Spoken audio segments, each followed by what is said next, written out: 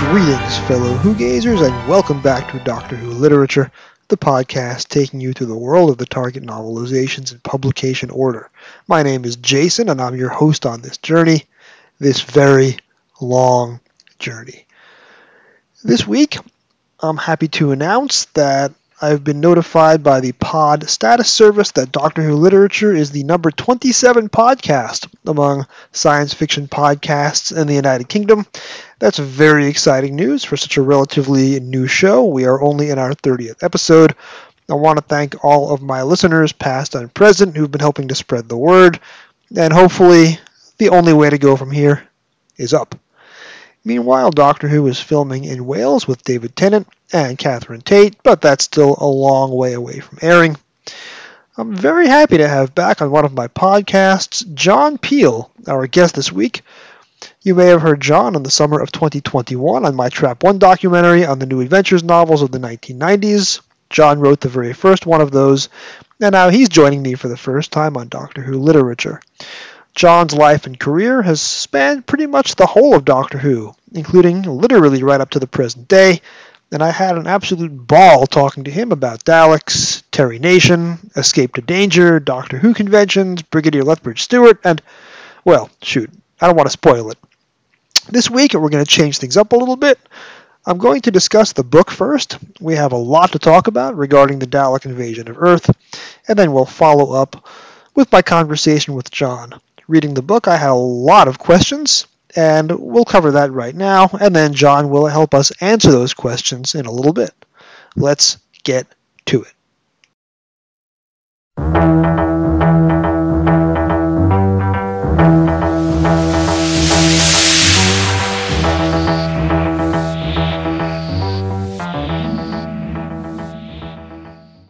Doctor Who and the Dalek Invasion of Earth, written by Terrance Dicks, televised as the Dalek Invasion of Earth, teleplay by Terry Nation, televised in November and December 1964, published in March 1977.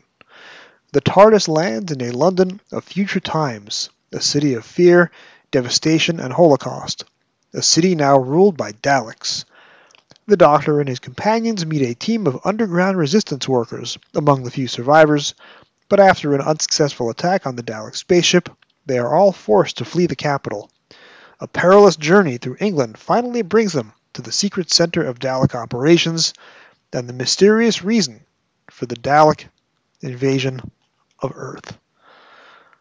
What are some of the great opening lines in the history of fiction? Call me Ishmael? Happy families are all alike. Every unhappy family is unhappy in its own way.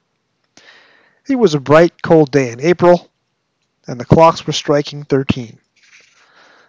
Through the ruin of a city stalked the ruin of a man. When I met Terrance Dicks that one time in 2014, I told him that I'd read more of his books than those of Dickens and the Bronte sisters combined. He blanched. But it's true. I will take the opening line of the March 1977 novelization of the Dalek Invasion of Earth right up there with any of the other great works of literature. The first 4 paragraphs set a scene. They tell you everything.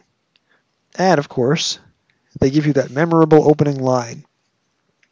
His clothes were tattered and grimy, his skin blotched and diseased over wasted flesh. On his head was a gleaming metal helmet. He walked with the stiff, jerky movements of a robot, which was exactly what he had become. The robot man moved through the shattered rubble of a once great city, a fitting inhabitant of a nightmare landscape. This is, hard as it may seem to believe, the first time in over a dozen years that a Doctor Who novel had featured the original TV crew. The Doctor, the original you might say, Susan Foreman, Ian Chesterton, and Barbara Wright. It's hard to imagine a dozen years going by without them. Oh, Ian and Barbara appeared in a couple of books in the mid-60s, reprinted by Target in 1973, so technically Susan did appear in a Target book in May 1973, though that was the book where she was renamed Susan English. And as Terrance describes the adventures of an unearthly child here, briefly, he's describing a book that hadn't been novelized yet, and that for most of the readers of 1977 would have happened well before their lifetimes began. Terrence, who would have 8 books published in 1977 alone, think about that, 8 books in 1 year, coming to about 1,000 pages of fiction, spares no effort in describing the TARDIS crew. Around the center console stood an oddly assorted group of people. The oldest was a man who appeared to be somewhere in his 60s, though in reality he was very much older. He wore check trousers, a frock coat, and a long black tie. He had flowing white hair and a proud, imperious face, with more than a touch of ruthless cunning. The 3 others were more ordinary in appearance. There was a young man and a young woman, both somewhere in their 20s, and a dark, pretty girl in her teens. All 3 were casually dressed in the clothes worn in the last part of the 20th century on Earth. It would be a waste of my time and yours to detail every change from, or embellishment to, the TV script that Terrence had to make in adapting this epic to print, but while most of his recent novelizations to this point were about 110 to 120 pages in length, this book is 136 pages. That's big for a target. And Terrence adds to almost every line of dialogue, while including a character's internal thought process along the way. Like the Doctor, observing that construction material is very valuable, and that it's a bad sign that this particular pile down by the Thames has rusted over. When Susan clambers up a pile of construction girders and falls, in the book Terrence heightens the moment by telling us what Susan saw up top, the massive scale of destruction above and beyond the Blitz of World War II, and having her gasp out the words, "Ruined, all ruined," after she falls to the ground, but before she lapses into unconsciousness. You won't get any of that on TV. The book takes Nation's simple tale, remembering that Episode 1 was called World's End on TV, Terrence renames Chapter 1 Return to Terror, and makes it even more atmospheric, more apocalyptic, even grimmer and darker than TV. And that's an achievement. Chapter 2 opens with Terrence turning a conversation between the Doctor and Ian into an intense battle of wills. He writes, "The Doctor shook his head disappointedly, like a teacher whose favorite pupil had let him down," followed a couple of paragraphs later by, "Clearly, the favorite pupil was doing better," adding tension and drama to simple dialogue. And I bet many readers didn't even notice what Terrence was doing to heighten the mood, which was already pretty considerable on television. The phrase, "a gleaming metal helmet clamped to his head," appears on both pages 19 and 22. Slightly different order each time, but the exact same words. We saw this 3 books ago on the novelization of Pyramids of Mars, discussed here on this program in episode 27. So Terrence isn't immune to recycling himself and using the same phrases over and over. Terrence loves the word gleaming, for example. Also the words strange and terrible. It's his signature, a characteristic as distinctive as Leonardo da Vinci's brushwork on the Mona Lisa. And that same sentence appears again on page 25, right before the chapter end and the episode 1 cliffhanger, only now the word gleaming has become shining. What is odd is that Terrence never tells us what a Dalek looks like, not at the end of chapter 2, and not when the action resumes with that scene midway into chapter 3. Then again, there is a picture of one on the cover, and this was Terrence's 3rd published Dalek story novelization in 9 months. Also missing is the Doctor's threat of bodily harm to Susan in episode 1. And you bathe that ankle. What you need is a jolly good smack bottom. Come on. And thank goodness that that's missing. Terrence does his usual amount of restructuring. Chapter 2 is made up of 2 sections, the TARDIS travelers by the riverside, and the Doctor and Ian traveling from the warehouse back to the riverside. On TV, that material was broken up into intercut sections. The business with Barbara and Susan being taken away by the Freedom Fighters is all pushed back into the episode 2 material, which creates a mini cliffhanger for the Doctor and Ian at the end of chapter 2, since we the reader, unlike on TV, won't know where they've gone yet. Also missing throughout the first 2 chapters is that poster. It is forbidden to dump bodies in the river, and the characters' various reactions to that poster. Well, I repeat, it's stupid. Stupid place to put a poster. Right under a bridge where nobody can read it or see it. I don't know. If you have a body to get rid of, I think it's a very good place to come to. A dead human body in the river? I should say that's near murder, isn't it? Chapter 3 opens with the Barbara Susan Freedom Fighter scenes carried over from episode 1, which interrupts the Dalek from the Thames cliffhanger and the cliffhanger resolution. Terence, somewhat uncharitably, describes Bernard Kay's character as middle-aged on page 27, though Kay was just 36 at the time. His character is also introduced as Jim Tyler, while Carl Tyler was supposed to be his name on TV. Similarly, TV's Jack Craddock becomes Bill Craddock in the book. Dortmund's introduction is somewhat dated. We're told he has, quote, nothing of the invalid about him, but better. Terence tells us that despite the angry way Tyler and Dortmund talk to each other, quote, these two men were old and close friends, end quote. And Susan, who'd fainted in the book where she didn't on TV, on page 31 gets to impress Dortmund by copying his retort about being just as active as anyone, something she didn't say on TV. There are many changes to the Doctor's confrontation with the Daleks in Chapter 3. On TV, the Doctor whispers to Ian that they must put their wits together to defeat the Daleks. In the book, the Doctor folds his arms and says this directly to the Dalek's face, so to speak, causing Ian to, quote, mentally will the Doctor to shut up. This both highlights the Doctor's heroism, much more a feature of Doctor Who in 1977 than it had been when the story was conceived and written in 1964, and gives Ian a funny reaction shot. Now, there are three what I consider to be major changes from the TV production for the novelization that change the scope and tenor of the story. The first of these is on page 37, as the Doctor and Ian are being held in a staging area outside the Dalek's flying saucer. Ian points out that he saw the Daleks destroyed on Scarrow. The Doctor responds by reeling off a long, poetic explanation about the Daleks being resilient, incredible tenacity, tremendous powers of survival. The TV explanation is a bit more timey-wimey, and, just to my mind, not as satisfactory as how Terence rewrote it for the book. Doctor, I don't understand this at all.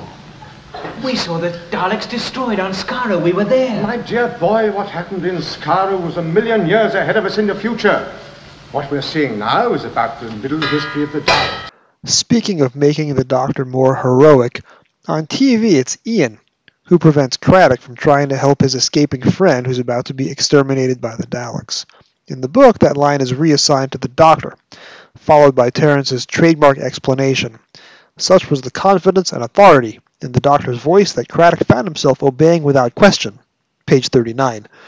Terence takes the Boyle's Law / boil this down pun from TV, repeats it for the book, and calls it, quote, excruciating, one of many examples of Terence possibly rolling his eyes at somebody else's work.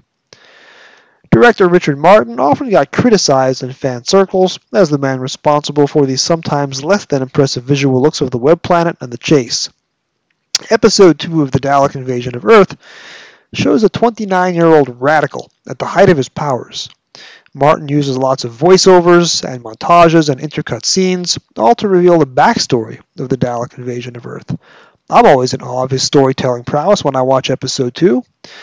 The book necessarily loses some of this, as it's not a television program. The Dalek history on TV is split between Craddock and David Campbell, but in the book we don't get any of the intercutting, and the story is just told by Craddock in one continuous speech. On page 50, just prior to being placed on the table for conversion into a Robo-Man, the Doctor undergoes a complete physical examination. The Daleks somehow fail to discover what in 1977 Terence knew to be the Doctor's completely alien physiognomy. Chapter 5, which bears the title Attack the Daleks, is incredibly bleak, featuring the rebels' failed attack on the Dalek flying saucer in Chelsea. Terence heightens the mood with powerful sentences like, Dortmund's bombs were a failure, or Tyler disappeared down the manhole like a rat into its hole. The four time travelers are separated, and most of the rebels or Dalek prisoners wind up dead. The episode 2 cliffhanger is buried in mid-sentence on page 52, so Terence instead ends the chapter in a very typical Terence fashion. Quote, in a ghastly chorus, the surrounding Daleks took up their leader's chant, exterminate them! Exterminate them! Exterminate them! The TV version of this is good, but not quite as poetic or graphic as Terence makes it. As we attack, we defeated! Yes, most of the rebels were killed or wounded.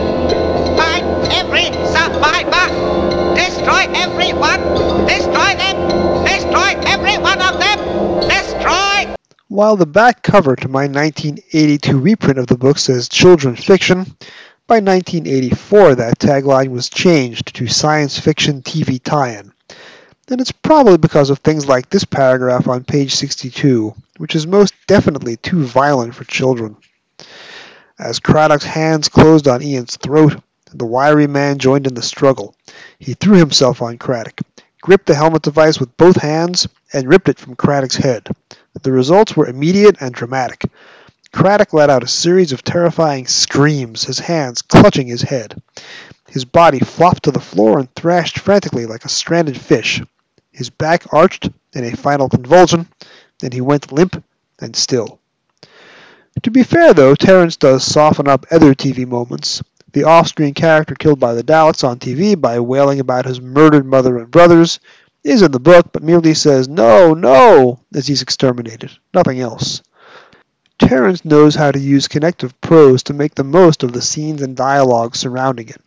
While little is better from the black and white era than a long, filmed-on-location montage of Daleks gliding past London monuments in Episode 3, Terrence does his best to recreate that vibe with material like this. Barbara never forgot the sight that met her eyes when she peeped out. A patrol of Daleks gliding over Westminster Bridge, their sinister shapes profiled against the ornately decorated facade of the Houses of Parliament. It made an unforgettably symbolic picture. The squat metallic shapes of the alien invaders stood out against the building that represented so many centuries of human progress and tradition, a tradition the Daleks had ended with brutal abruptness. And after giving Susan an internal monologue describing the rebels' hidden network of safe houses and food supplies, hinted at on TV but never spelled out quite as explicitly as Terrence does in the book, Barbara has a very poignant thought on page 70. This is in the Transit Museum.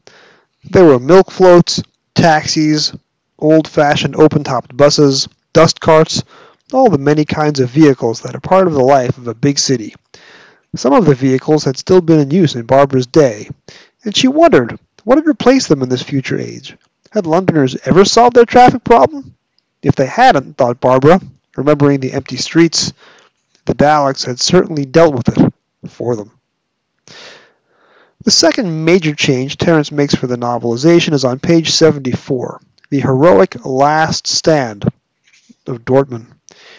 He writes, "The group of Daleks outside the museum's main door seemed frozen in astonishment as Dortmund appeared in the doorway. To be defied and attacked was a new experience for them, and they hesitated, fearing some trap. Dortmund wheeled himself forward, straight at the nearest Dalek. When he was close enough, he hurled the entire satchel of grenades. There was a shattering explosion and a sheet of flame.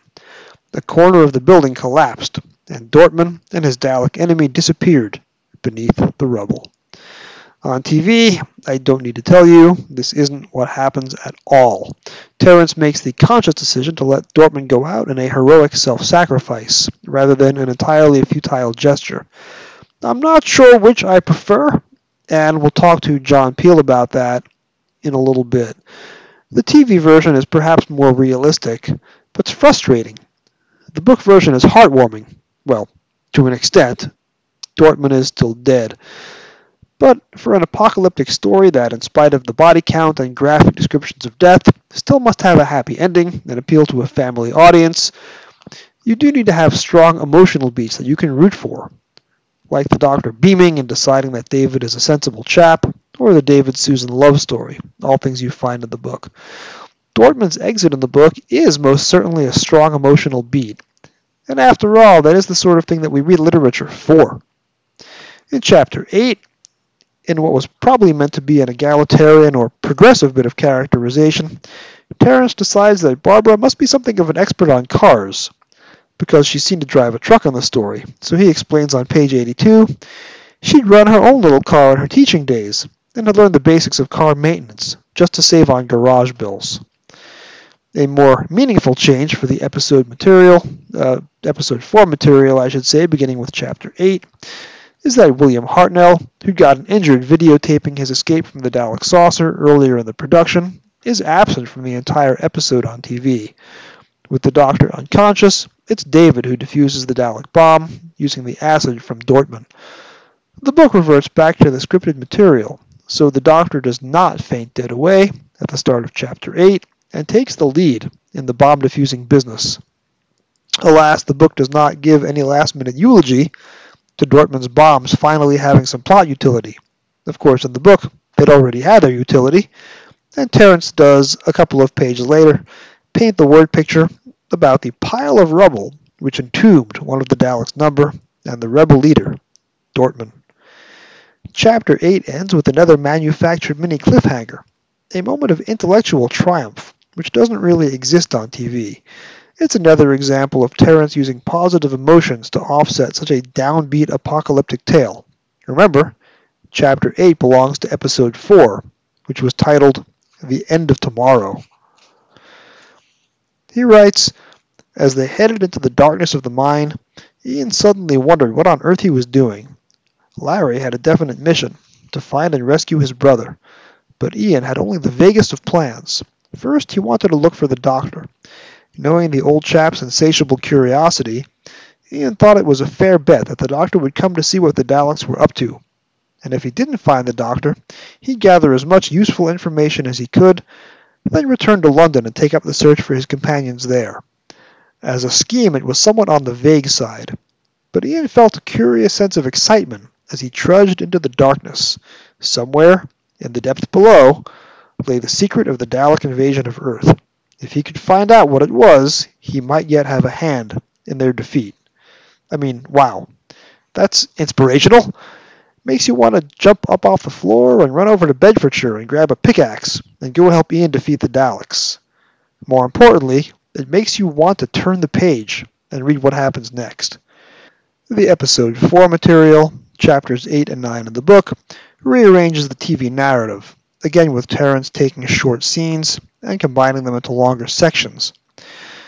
Even with the rearranging, some of the televised material has to go in order to fit the word and page count, so we do lose this lovely human discussion between Susan and David in, the sewers.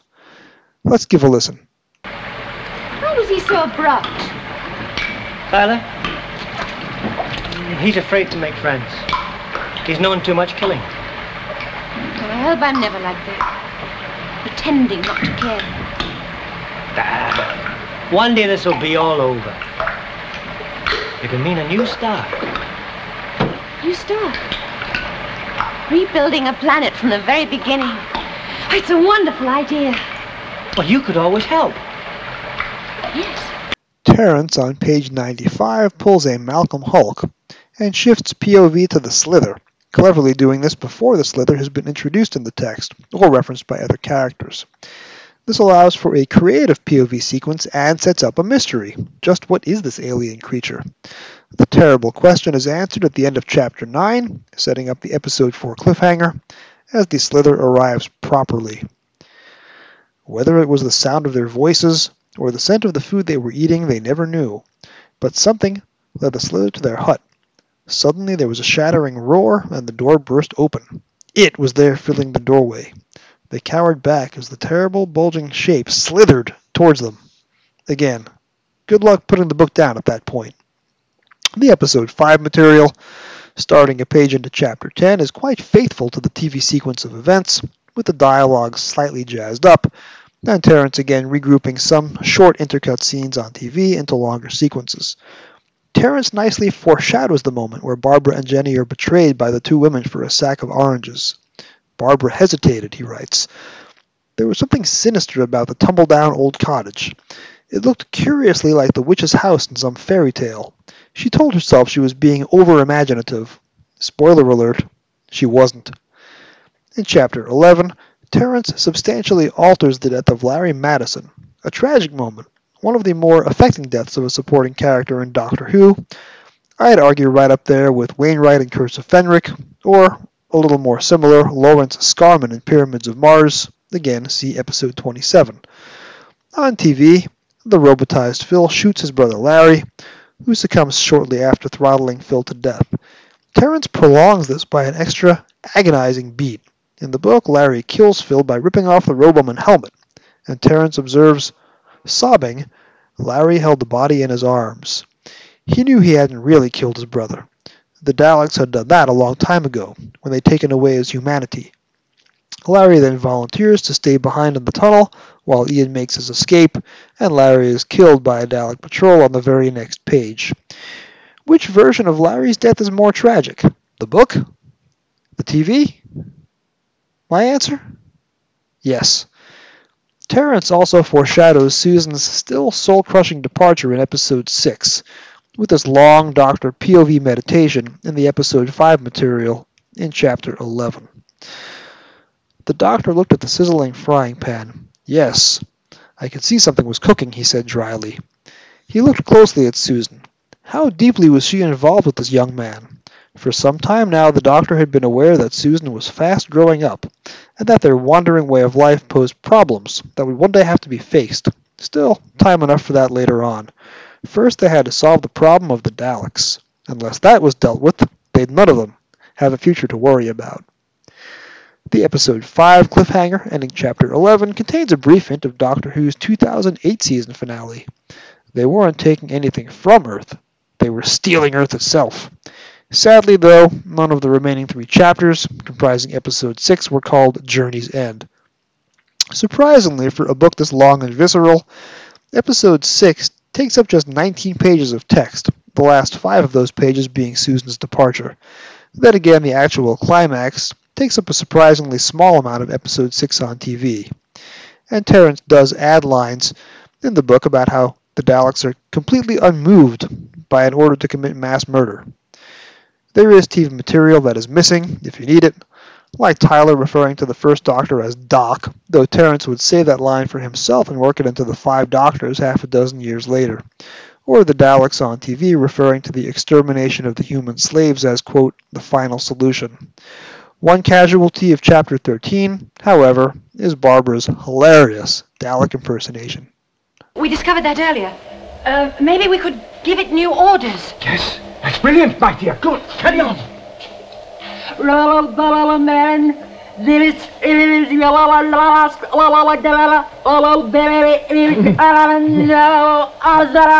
the last major change is the Doctor's farewell speech to Susan. On TV, well, you know it all by heart. I don't even need to play the clip here. But Terrence changes all that text, which again would show up as the prologue to his own 5 Doctor script in 1983. The line about the Doctor and Susan taking care of each other is changed in the book, where the Doctor says, all these years I've been taking care of you, and all the time you really felt you were taking care of me. That puts a different spin on the Doctor's and Susan's relationships. I honestly prefer the TV version of the speech, but then again, we've all heard it so many times. It feels strange to read a different version of it.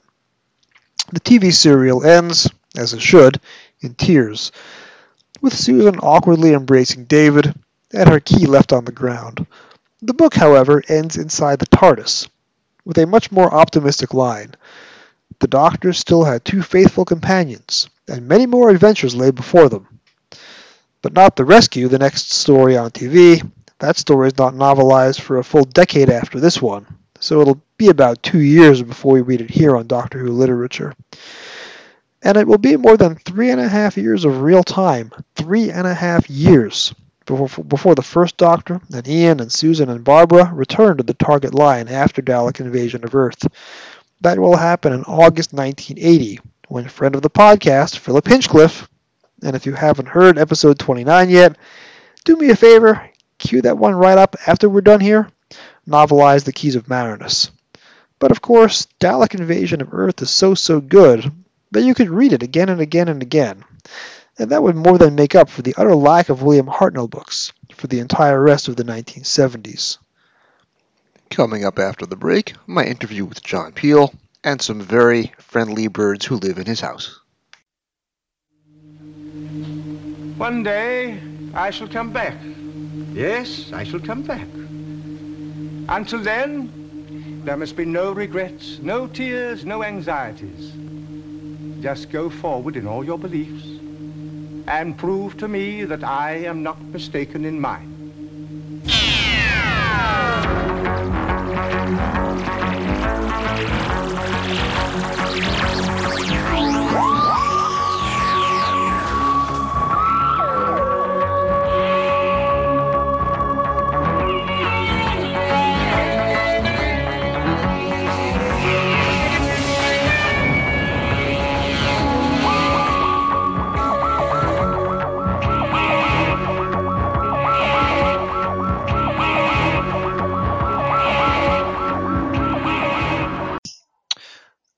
So one of the great things about Doctor Who fandom is, even though the show has been on the air for some time, there are still a lot of people involved with fandom who have been there from the very beginning and are still going very strong today. So my next guest has the distinct experience of both having watched the William Hartnell era as it went out and written several William Hartnell novelizations and is still in 2022 writing a lot of Doctor Who content. So John Peel, welcome to Doctor Who literature. Thank you. Glad to be here. So, John, I've been reading your books literally since the 1980s, but I encountered you for the first time at LI Who, the Long Island Doctor Who convention in 2013, and I went to your 1 hour panel, and you told your story in Doctor Who fandom. It was incredibly entertaining, and I've wanted to sit down with you ever since and get some of those stories on my show, but I didn't have a show at the time, so it had to wait until I created one. So, one of the things I recall is you talked vividly about watching the William Hartnell era as it went out. What was that experience like for you? Very weird. It's very difficult to explain to anyone really how the Hartnell era was. I was 9 years old when I saw my first episode, and it was the first episode of the first Dalek story. And within a couple of weeks, every kid in my school was playing Daleks. I mean, it literally, it was everybody. It was one of those things that just simply caught the imagination, and the Daleks really did it. They're very easy to imitate. That helps. You can just stick your arms out and start, doing the exterminate voice, and everybody knew what you were doing. So it was an easy thing to do. I remember going to a birthday party for a girl I liked in my class, and the party stopped so we could all sit down and watch Doctor Who. And then the party started up again afterwards. I can even remember the episode was actually episode 5 of Keys of Marinus. This happened. Wow. But, I mean, it was literally an event each week, watching and then going to school and talking about it and waiting for the next one to come around. And it was just an amazing sort of time, really. And so many people were watching the show. I mean, it was just hugely popular. I want to picture the incongruity of a bunch of school kids stopping what they're doing for 25 minutes to watch a courtroom drama set on another planet. Yes, exactly. It was just weird.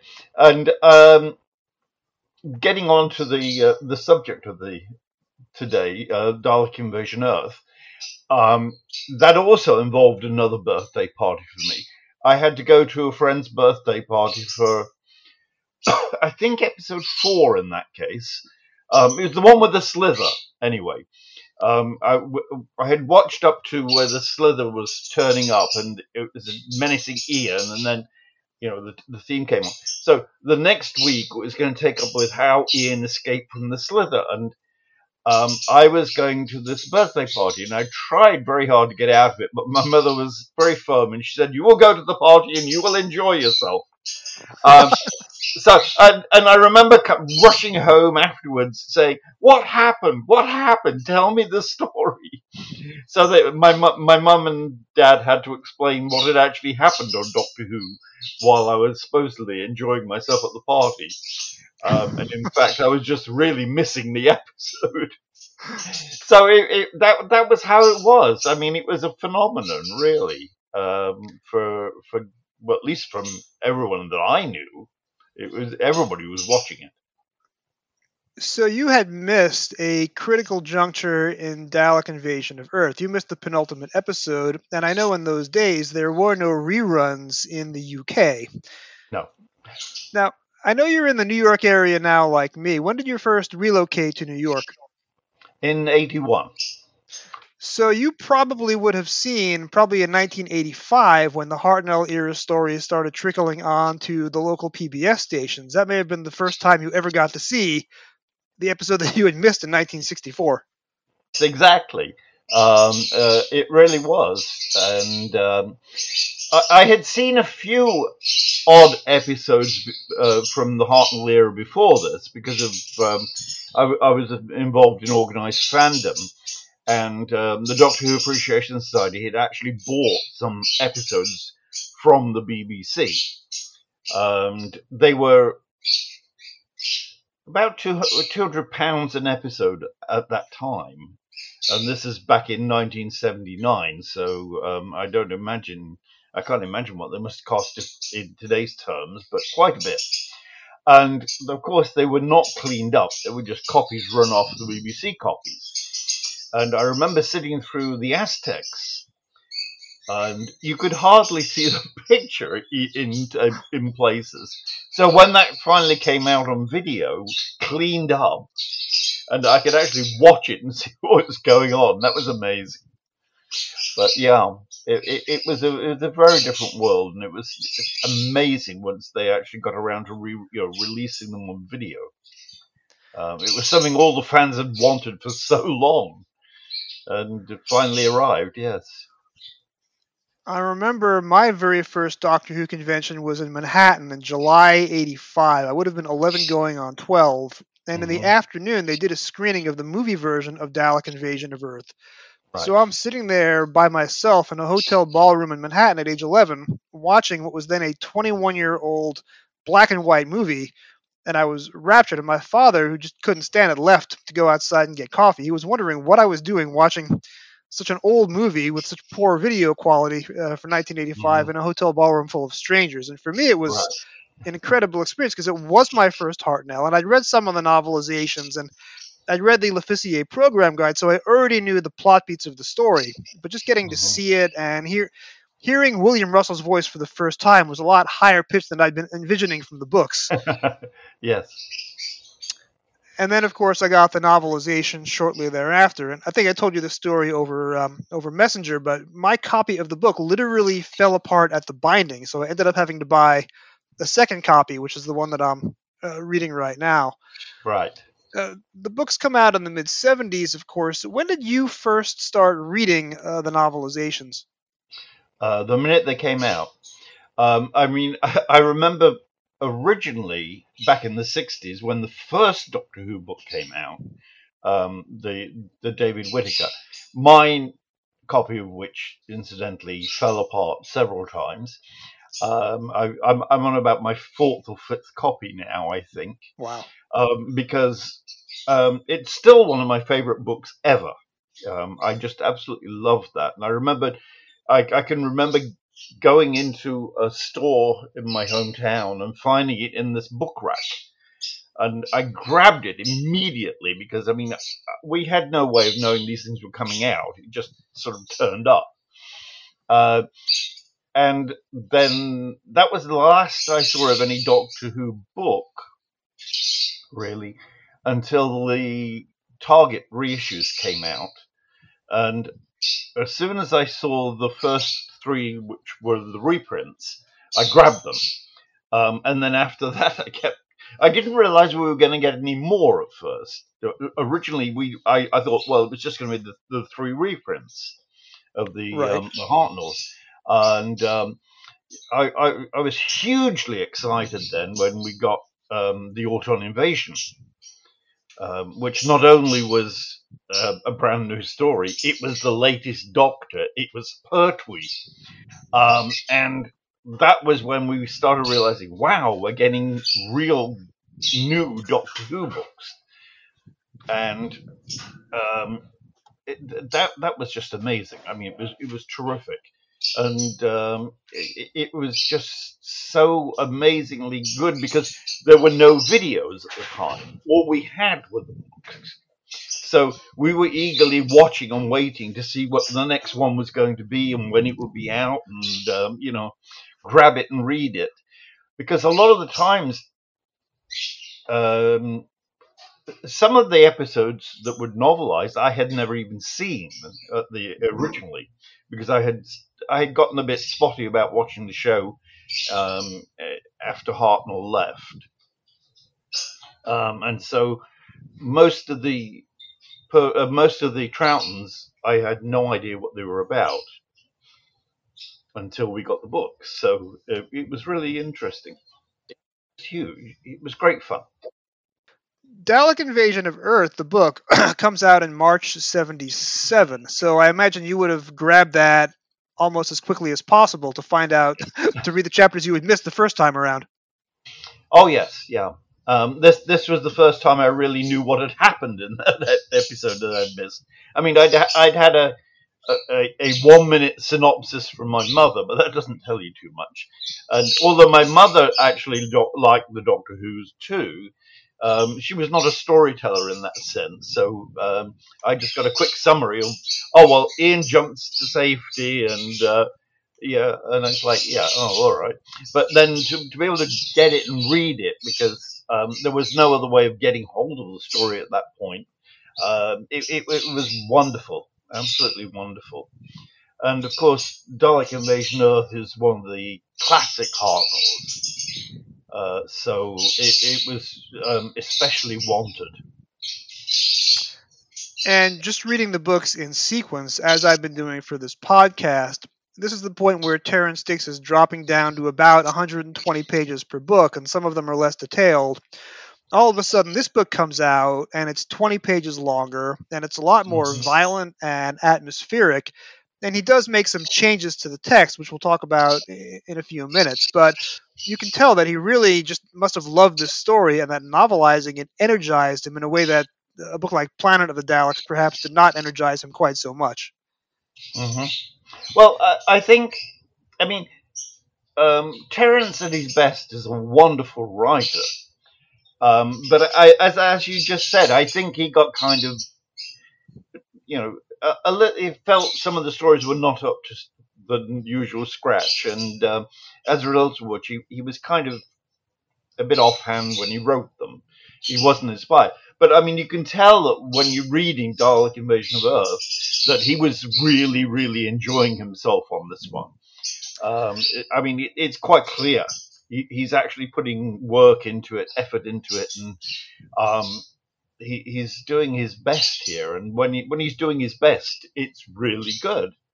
I mean, I just love, for example, the opening sentence. I think everybody who reads the book loves that one sentence, because it's just so creative. And I think this sums up why he was enjoying himself there, because it inspired him to write more interestingly, I think. Yeah, that sentence is kind of like it was the best of times, it was the worst of times for Doctor Who books. It is the most identifiable opening sentence. Yes, exactly. And it's the one that it's about the only one that I can actually remember straight off the top of my head, because it is just so good.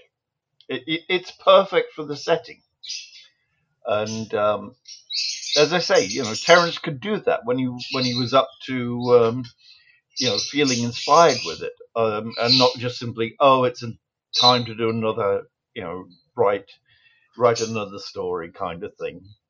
Which you get the feeling with some of them that that's what he's going through.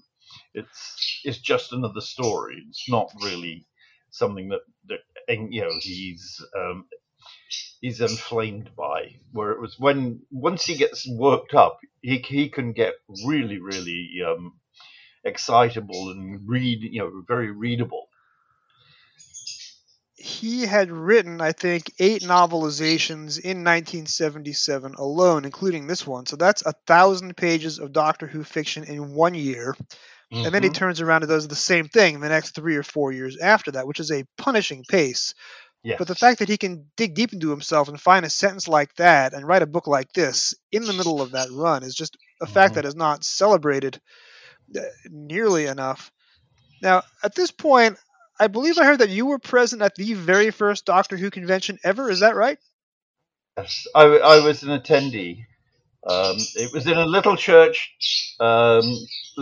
hall somewhere in London. I forget exactly where because I was not I was not from London, so I just followed the directions to get to the church hall, and they had Tom Baker, of course, who was the current Doctor at that point, and John Pertwee, who was only just out, and Louise Jameson Oh, wow. were the big stars. I'd completely forgotten there was actually anybody else there until reminded later. And I found some photographs of mine that I'd taken at the events, and it was like, oh yeah, I remember it now. But yes, it was quite an exciting time. And I know I've seen excerpts of some of the writing that you were doing for fanzines back in the 70s. How did you get into writing for those? And then after that, how did you transition into writing professionally for Doctor Who? Um, I think writing fan fiction is actually a very good way of preparing you to write your own original fiction, because you have to try and recreate the mood that somebody else has set, and to evoke especially if you're writing older Doctors, not the current Doctor, you have to evoke the feeling of that period in the show, and not just simply write whatever you can. So it's good training, and I think I learned a lot from doing the early short stories that I was doing for the fanzines, and of course it was huge fun for me because I'd been writing Doctor Who fiction since I was about 12. Nobody else really saw it, but when the fanzines came around, there was an audience for it, which was something I'd never even considered. And as a result of which, I threw myself quite happily into it. Then, of course, a few years later, I managed to get the chance to write the Chase, and that was an astonishing achievement for me. I mean, reading Dalek Invasion of Earth when I did, I felt kind of jealous that Terence had gotten to do that. But I mean, it was something I never thought that I would get to do the next one, the next Dalek story. It was unthinkable, really. But I was very jealous of Terence having written one of my all-time favorite stories. So I can tell you that I vividly recall buying The Chase. It was probably 1989 or 90 at my local bookstore on Long Island in Nassau County. And I was fascinated because you actually did what a lot of target writers didn't do. You got to write, I think, a forward or an afterward talking about the sources that you used for researching the book. yeah. So the very first thing I did was I went to the public library where I worked and I tried to find the book you mentioned where you got your data about the Mary Celeste. And our library didn't carry it, so I never got to read the book. Yes. I'm kind of meticulous about things if I have an opportunity, and the bits in the Chase on the Mary Celeste weren't really very authentic, so I did go back to try and read as much as I could of the actual material of the Mary Celeste, and a lot of it still survives. So it was something I could work from and bring Terry Nation's script around too. Wasn't that far, much of a change, but it had, being me, I had to change it. I had to make it more authentic. And the Mary Celeste, I believe, operated out of Staten Island. That's where it departed from before it disappeared. So the crew probably would have had much more 19th century New York / Brooklyn accents rather than the received pronunciation of the characters on television in 1965. Yes, quite. Yes. Which I'm glad that the TV show didn't try to reenact because that could have been embarrassing.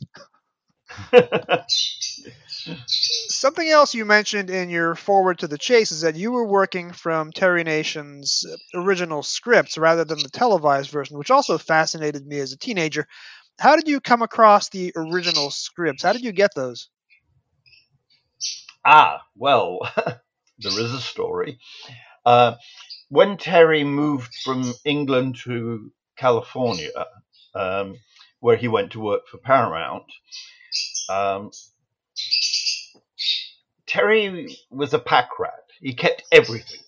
So he had all of his files neatly boxed up in a series of tea chests, rather large tea chests, and shipped out to his new home and stuck in his garage. Uh, and he did nothing else with them. He left them in the garage. When I was working with him, I said to him, "Can you send me the scripts for the chase? Because I'm going to be novelizing it. It would help if I had the scripts."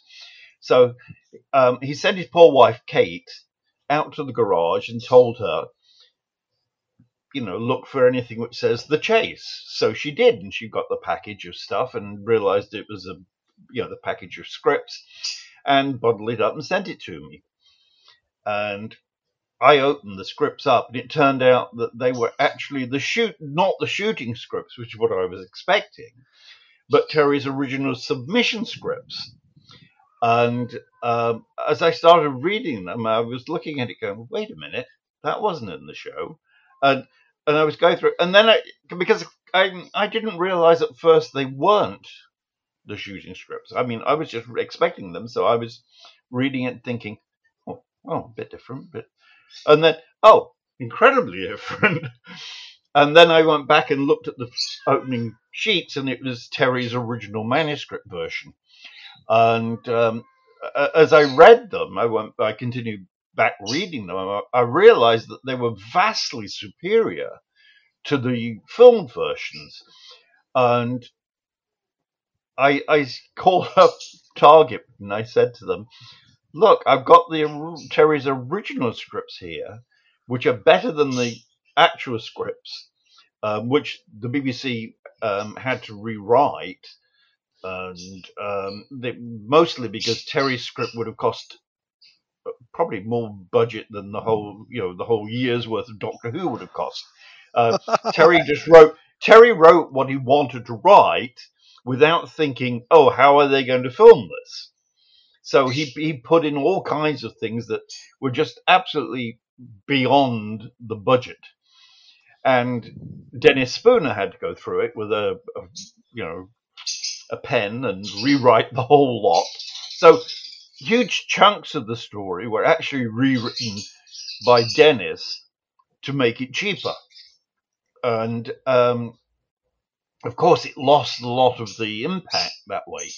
Terry's original story was just so much better from the point of view of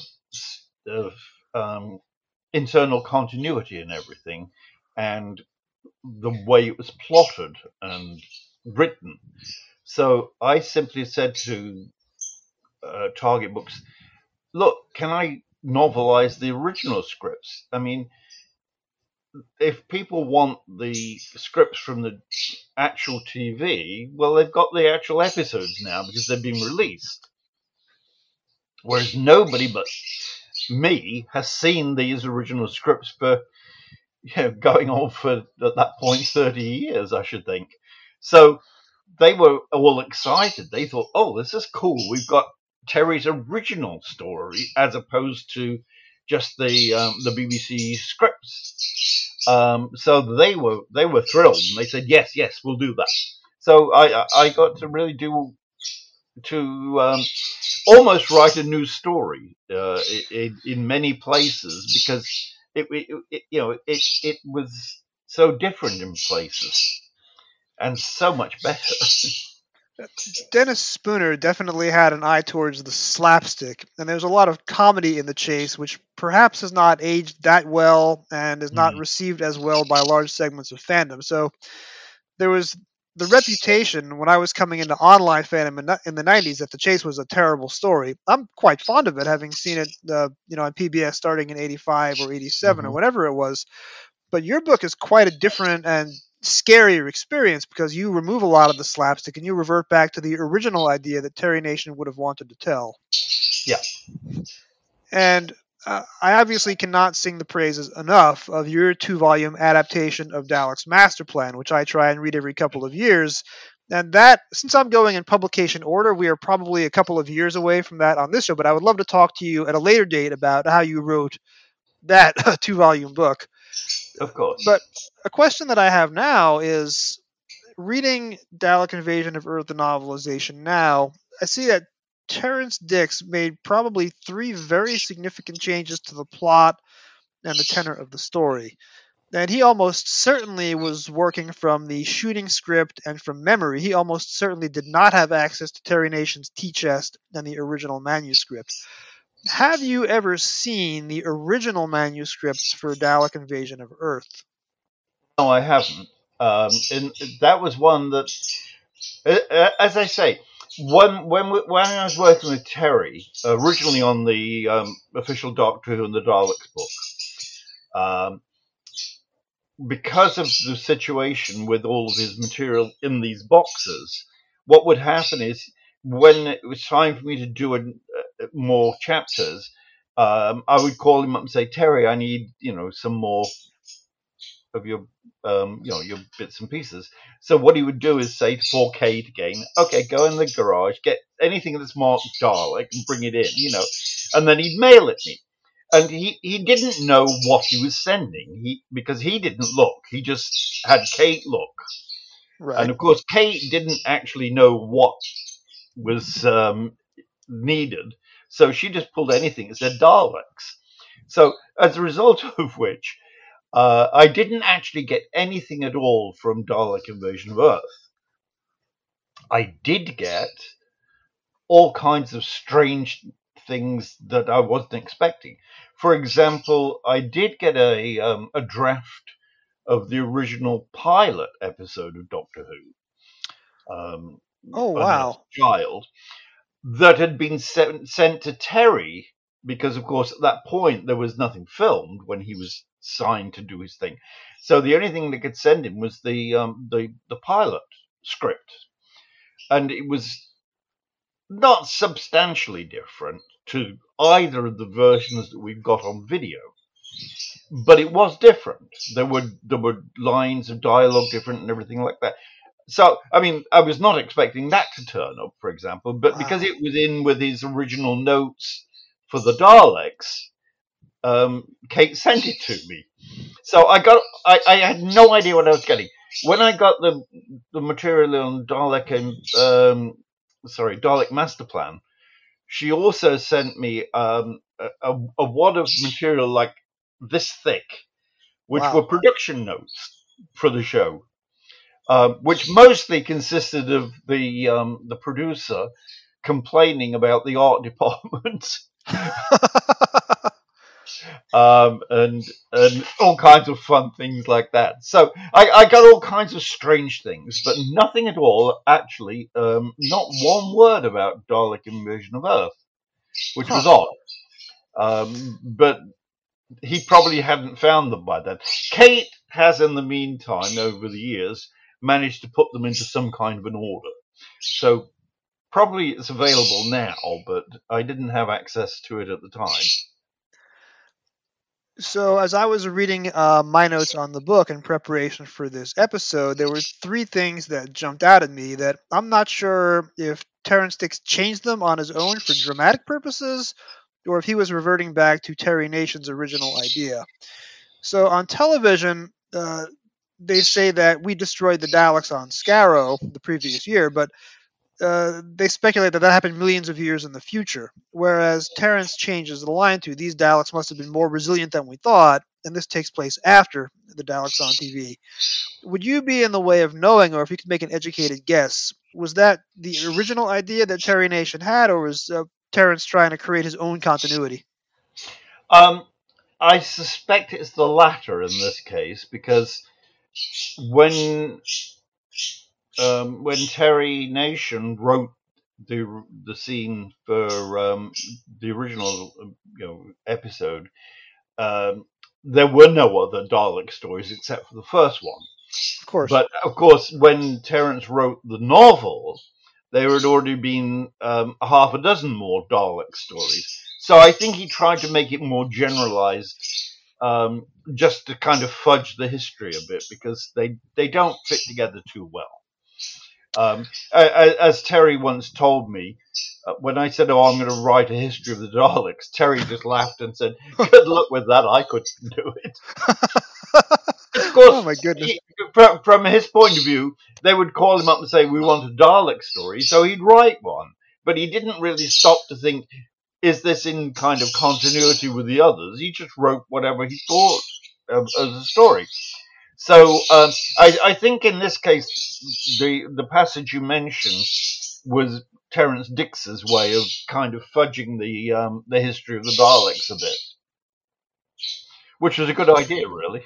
Right, and of course, by this point, this is not even Terrence's first Dalek novelization, because he had done Planet of the Daleks, the Terry Nation story, the year before, and he also had done Genesis of the Daleks, which was made after Planet, but was supposed to be the Dalek origin story, which also changes the facts that were given about the origin of the Daleks in 1963. Right. So at this point, the continuity is already gone. Yeah. Well, that's why, as I say, Terry said good luck with writing a history of the Daleks, because it had just gotten so confused. And the second major change, and this has to do with the character of Dortmund. Again, when I had seen this in the hotel ballroom at the Roosevelt Hotel in 1985, I had read the plot summary and the L'Officier guide, but I hadn't seen the novelization yet, and I didn't know what to expect beat by beat. So there's this incredible moment where Dortmund tries to make his last stand in front of the Transit Museum, and he has these bombs that he's hoping will destroy the Daleks. Yes. And they exterminate him, and absolutely nothing happens, and the bombs don't work. And it's an interesting exercise in frustration, because you're expecting him to go out with a heroic bag and take out a phalanx of Daleks, and instead, the joke's on him, the bombs don't work. Right. In the novelization, Terrence Dix changes that, and he gives us the heroic last stand for Dortmund that the character was so cruelly denied on TV. And then the show keeps coming back to Dortmund, because then he's a character in the movie, the big screen movie a couple of years later. And one of the new adventures in the 1990s, not one of the ones that you wrote, but a book that's set off planet at around the same time as this story, actually features Dortmund's daughter as a character in her own right. So this is a character who has a large influence on fandom. Do you know if the original idea was for him to go out in a blaze of glory, or if Terrence was just trying to give the poor sap a little bit of a happier ending than Terry Nation had done? Again, I'm not certain, but my guess would be this is Terrence trying to give Dortmund a bit of a better send off. Terry, the writing the story from having Dortmund fail is very Terry. I mean, Terry had that look at, a way of looking at history, and he would say, well, you remember the victories, but you don't remember the failures. But there are failures. And I think he wanted Dortmund to be not a fanatic exactly, but someone who has this one dream of doing, building this bomb that will destroy the Daleks. And it's futile. And Terry would have, seen it from that point of view, that the Daleks weren't going to be beaten by a stupid little bomb. They have to be beaten by the Doctor's intelligence, and of course a fair amount of good luck in the end result. Of course, like a volcano going off in central London or in central England. Right? Yes, exactly. But as I say, I think Dortmund being a tragic failure would have been very much something Terry would have liked. I still, to this minute, can't decide if I like the original version or the more heroic ending in the novelization, where he dies but gets to bring down some Daleks with him and have this one last posthumous victory. And then the last change has to do probably with material that Terry didn't write himself, but Susan and the Doctor's farewell scene at the end. I believe that was a David Whitaker edition, right? Yes, yes. In fact, as far as I recall, Terry was not even told that Susan was leaving at the end of his story, Oh and wow. he just simply wrote the usual goodbyes and off we go kind of thing. So yes, the change would have been David Whitaker, I think, in that case. It reads more like David Whitaker than it does Terry. And that would have been the script editor's job or the story editor's job at the time to take these different scripts from different writers and put them Yeah, into a whole, the end of one story leading into the next. That would have been on him rather than yes, Terry Nation. exactly. So, having read the book now, how do you find it as a work of literature? How has it changed in your estimation since the first time you would have read it in 1977? Let me have some of your thoughts. I was always under the impression that it wasn't one of his, one of Terence Dick's better books. I had always thought, well, it was a rush job. But as I sat and read it again the other day, I was looking at it going, no, this isn't a rush job. This is actually a lot better than I remembered it being. And there are bits where he does sort of rush through things. I mean, for example, the bit where Jenny and Barbara are taking Dortmund through the deserted streets of London. I mean, that's like 10 minutes on the TV, and it's about half a page in the book. But again, on the TV, you can do this all visual, whereas in the book, it would get very, very dull. So even though he kind of slipped through some of the passages like that, he did do a very good job, I thought. I would have, if it had been me writing it, I would have written a little more background material. But back then, Terence was discouraged from doing that kind of thing anyway. But overall, I think it's definitely one of his better books. Certainly far better than the 128-page, very large type quickies that came, you know, around that period. That was, as you say, you can tell he was enjoying it more. He was certainly more inspired, and you have that feeling. I mean, you've got the feeling that he's drawing you through something that he is really enjoying himself. Right, he adds a lot of literary flourishes to characters' internal thought processes, and elsewhere in the program here, I've read out some of my favorite passages from the book. So he doesn't do the full montage that Richard Martin would have done, taking a camera into deserted London at 4 in the morning and getting these shots of Daleks going past monuments. But even though he doesn't recreate the montage, he does talk about the terrible majesty of seeing the Daleks in front of the seat of British government. This is Yes. the country that invented modern democracy, and here are the Daleks making a mockery of it by gliding in front of the Houses of Parliament. So Terence definitely is getting to the emotional heart of the story that Terry Nation would have wanted to tell. I'm sure of it. Oh yes, very much so. Um, I think, as I say, I'm sure that Terence had gotten very inspired by the original story because it's the kind of story that Terence himself would have commissioned as script editor when he was doing the Pertwees.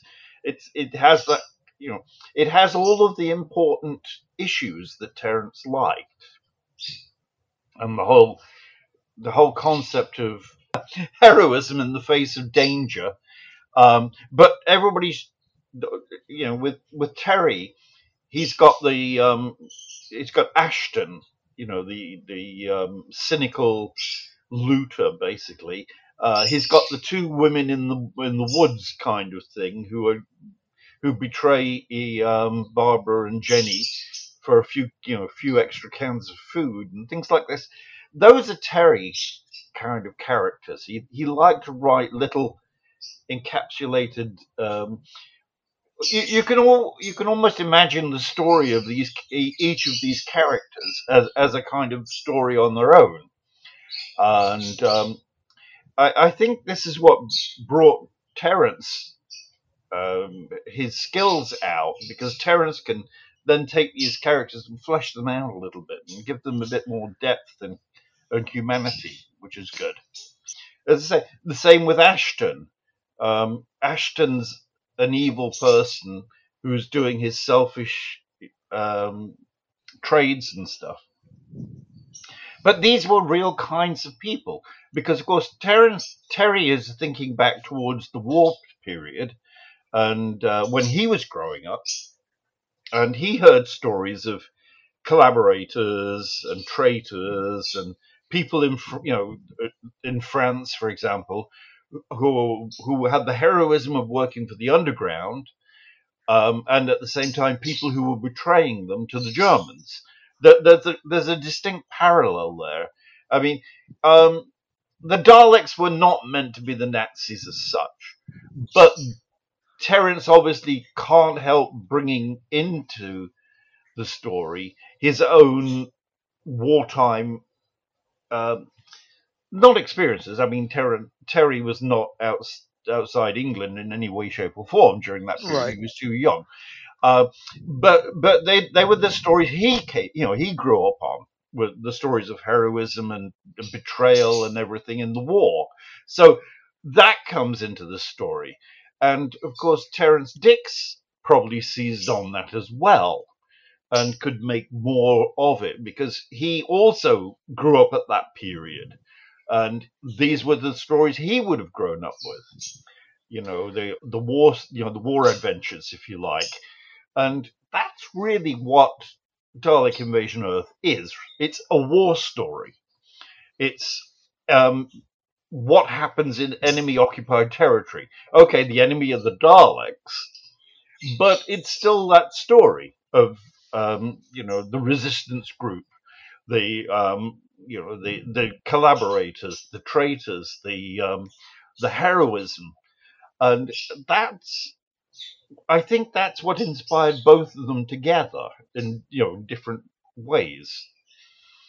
Terry originally when he wrote it, and Terence when he was novelizing it, because they did have that common shared background. Right, there's a remarkably good bit of storytelling, because for the first 3 episodes of the TV serial, the only characters that we meet are heroic human ones. And then when Susan and David are hiding out in the sewers, Susan sees there are spent cartridges on the ground, and she goes, "There aren't Daleks in the sewers." And David goes, "Not every human is an ally. Some humans are in it for themselves." And this plants the seed of an idea that there are going to be humans who are not on the side of the resistance. And then, of course, in the very same episode, then you meet Ashton, who is only out for himself. And in the following episode, of course, Barbara and Jenny are betrayed by the two ladies for a sack of oranges. But here's the part on page 101 where Terence writes Ashton's death scene. This is when Ian and Larry are escaping from the Slither. It was Ashton who saved their lives, though he was only trying to preserve his own. It was his last good deed, perhaps the only one in his misspent life.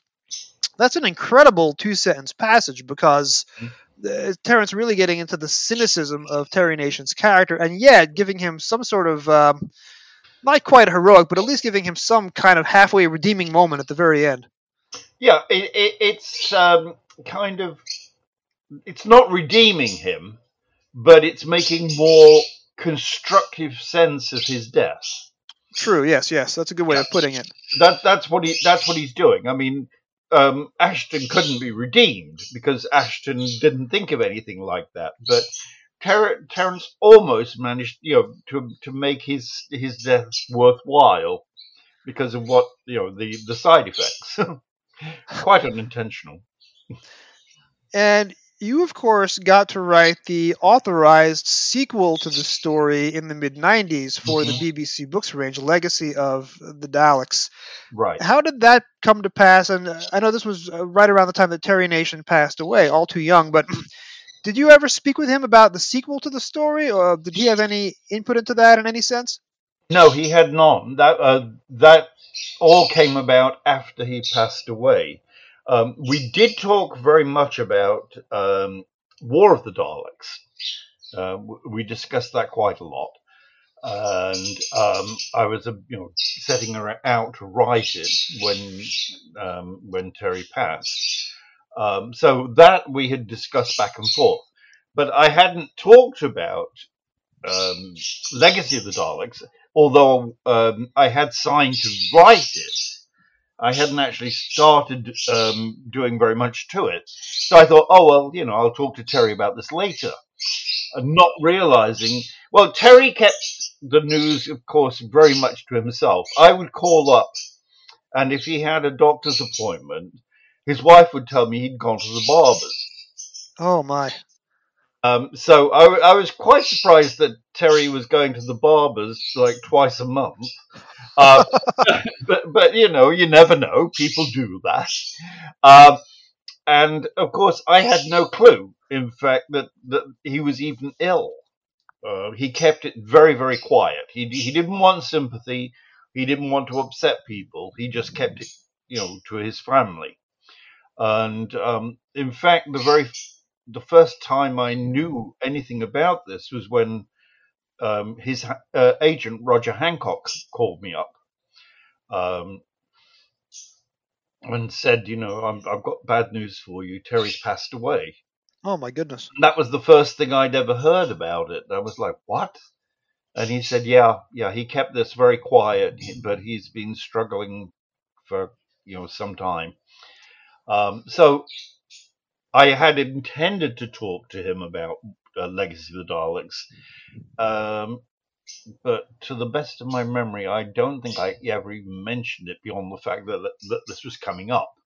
And I wanted to use the setting of what happens after the invasion, because, of course, the Doctor never went back, even though he kind of promised Susan he would. He never went back. So I kind of like the idea that the Doctor was trying to fulfill his promise.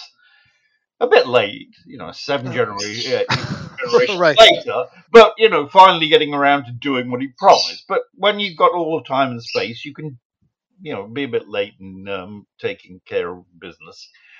But I tried to think, well, what would be the effects after the invasion? I mean, once, the world has been kind of devastated, and things couldn't just simply go back to the way they were. So I wanted to say, what happens after? And it was something that Terry, I think, would have enjoyed, because he always liked the way I would take something that he'd done and say, well, we could do this with it. And then he liked that. And then he would come back with another suggestion, and this is how we'd worked on War of the Daleks. I would tell him, well, look, I'm planning on doing this, this, and this. And then he would say, oh, maybe we could do this with it.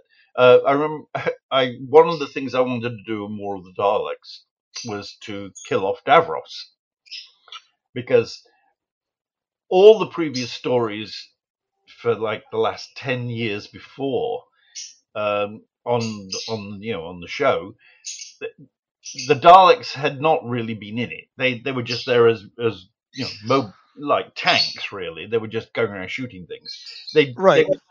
They weren't the Daleks that we knew, who were the master planners, these Machiavellian scientists with no morals that they had been.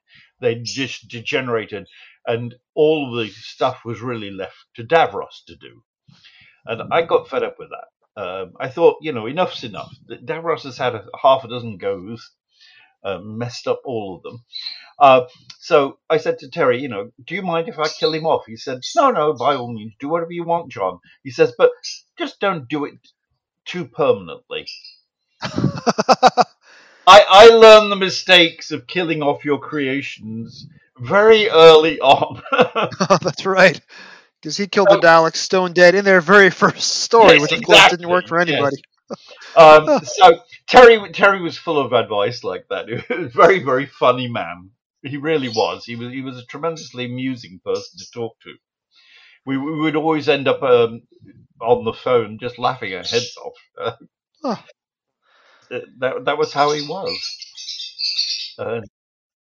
It's good that you gave Davros an escape clause because we now have him back on television, played by Julian Bleach, who's giving a wonderful performance. So Right.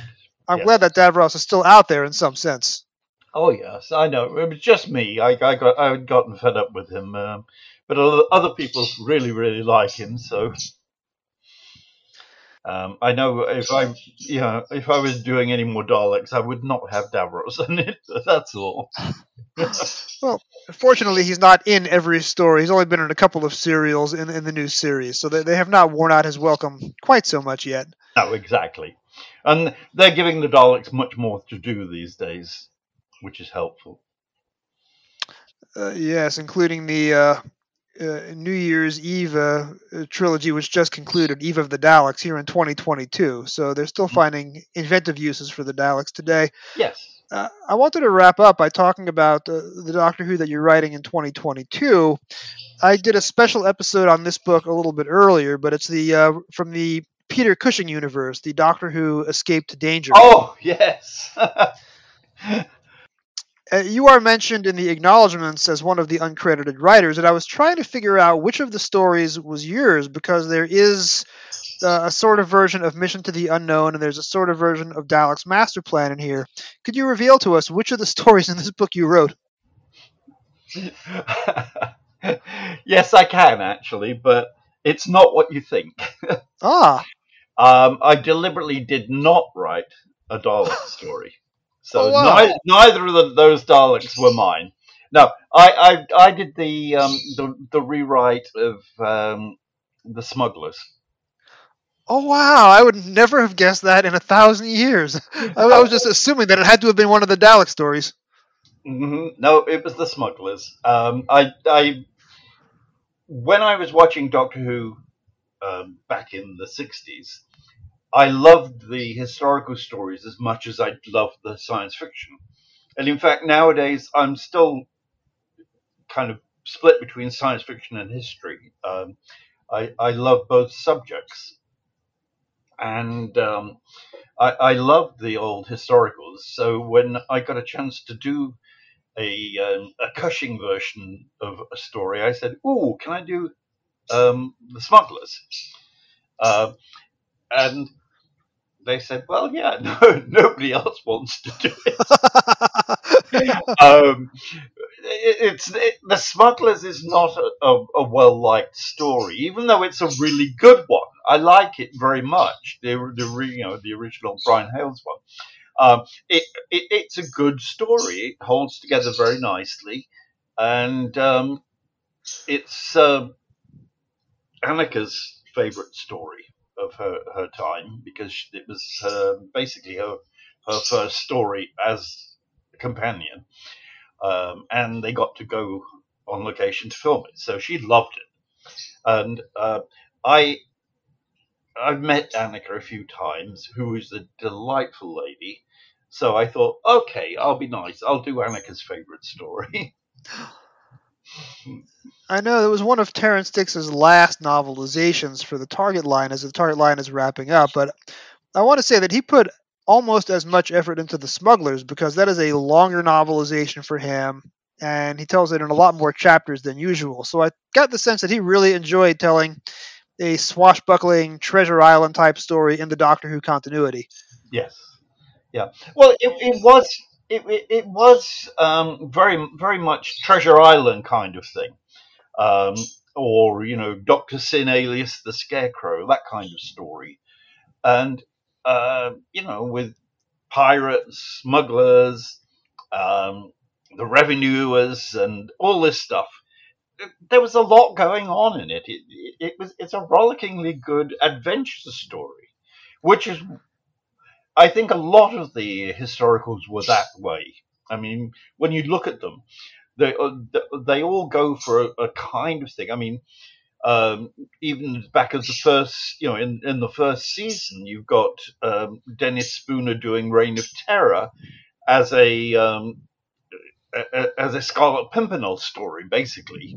They were mixing history with adventure, and that was part of the fun of it, I think, for me. and I just loved it. I was really thrilled by it, and I'm just so annoyed that we haven't got Marco Polo anymore, because I remember I actually liked Marco Polo just as much as I liked the Daleks, because it was a huge. I mean, I was 9 years old. It Marco Polo introduced me to a world I'd never known about. I mean, that was not the kind of history you learned in school. I had no idea who Marco Polo was before we watched Doctor Who, Oh but wow. after that I did. Because I mean, as I say, I was 9 years old. We didn't do that kind of history in 9 years, whatever that would have been, fourth grade or something. That wasn't covered. Um, the most you got was English history, and certainly nothing like set in far off China with an Italian. So this was something I'd never heard about before, and I just absolutely adored it. And it was just such um, a different kind of thing for me. I love doing it. So as I say, writing the Cushing story was in fact a way of getting back into the historicals again, just a tiny touch. I will say that when I got into my Doctor Who obsession in the mid 80s, my parents couldn't understand what I was doing watching this old show. I gave my mom the Marco Polo novelization, which had just come out, and I had her read it, and that helped her come to terms with my fandom because she really enjoyed the story being a historical and having no science fiction in it. So I also Right. have a lot of a big warm spot for Marco Polo because of the way that it helped my mom understand this show that I was becoming obsessed with, and 40 years later, still am obsessed with, evidently. Yes. And lastly, you are now writing, I believe, Lethbridge Stewart book for the Candy Jar series. That's coming out fairly soon. What can you tell us about that? Okay. What can I tell you? I've just finished the second draft of it. In fact, that Oh wow! uh, it's going to be the first part of a two-part story, and John Blum is writing the second half.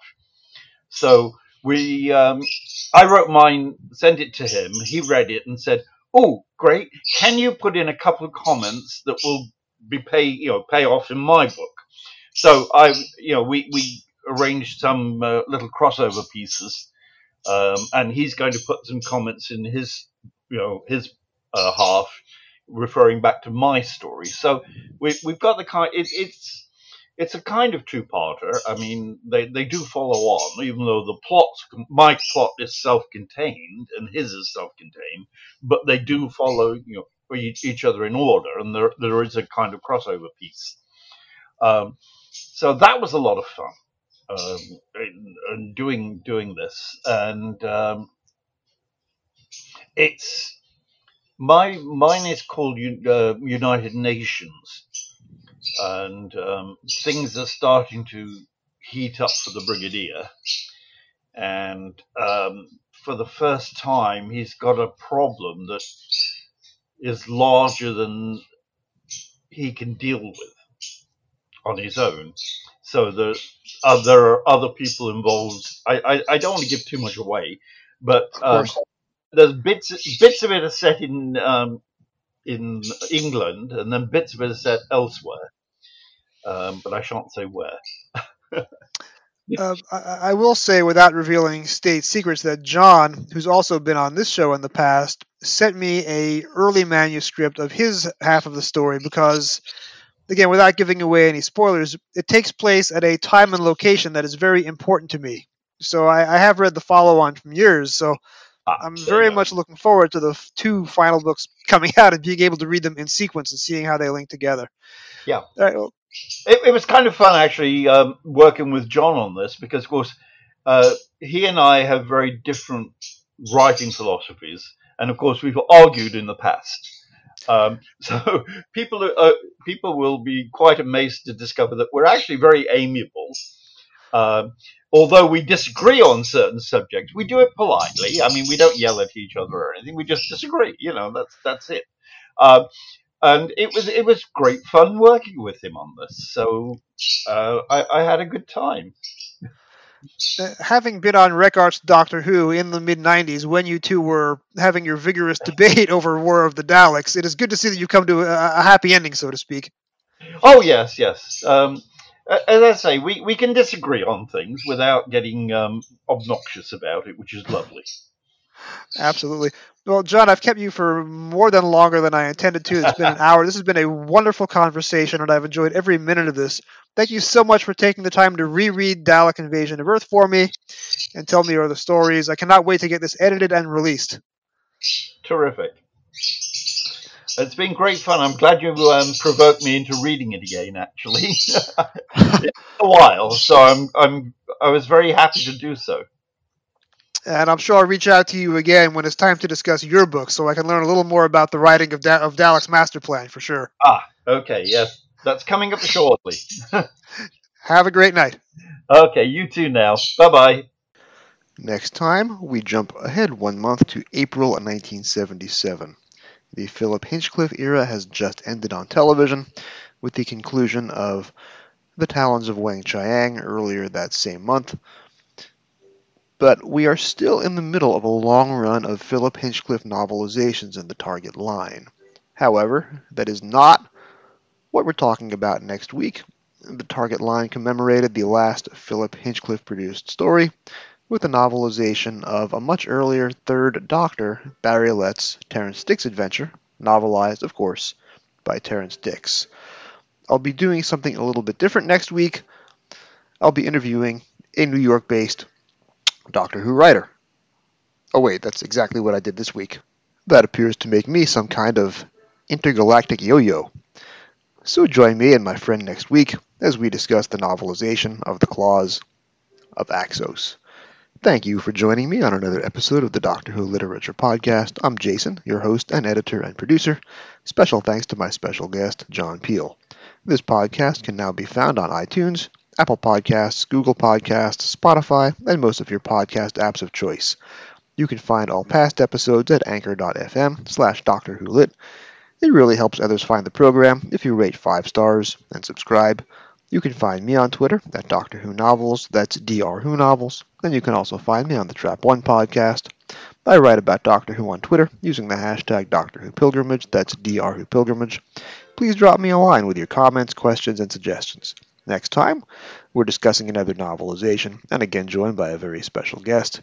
Thank you for listening, and whatever you do, keep turning the pages.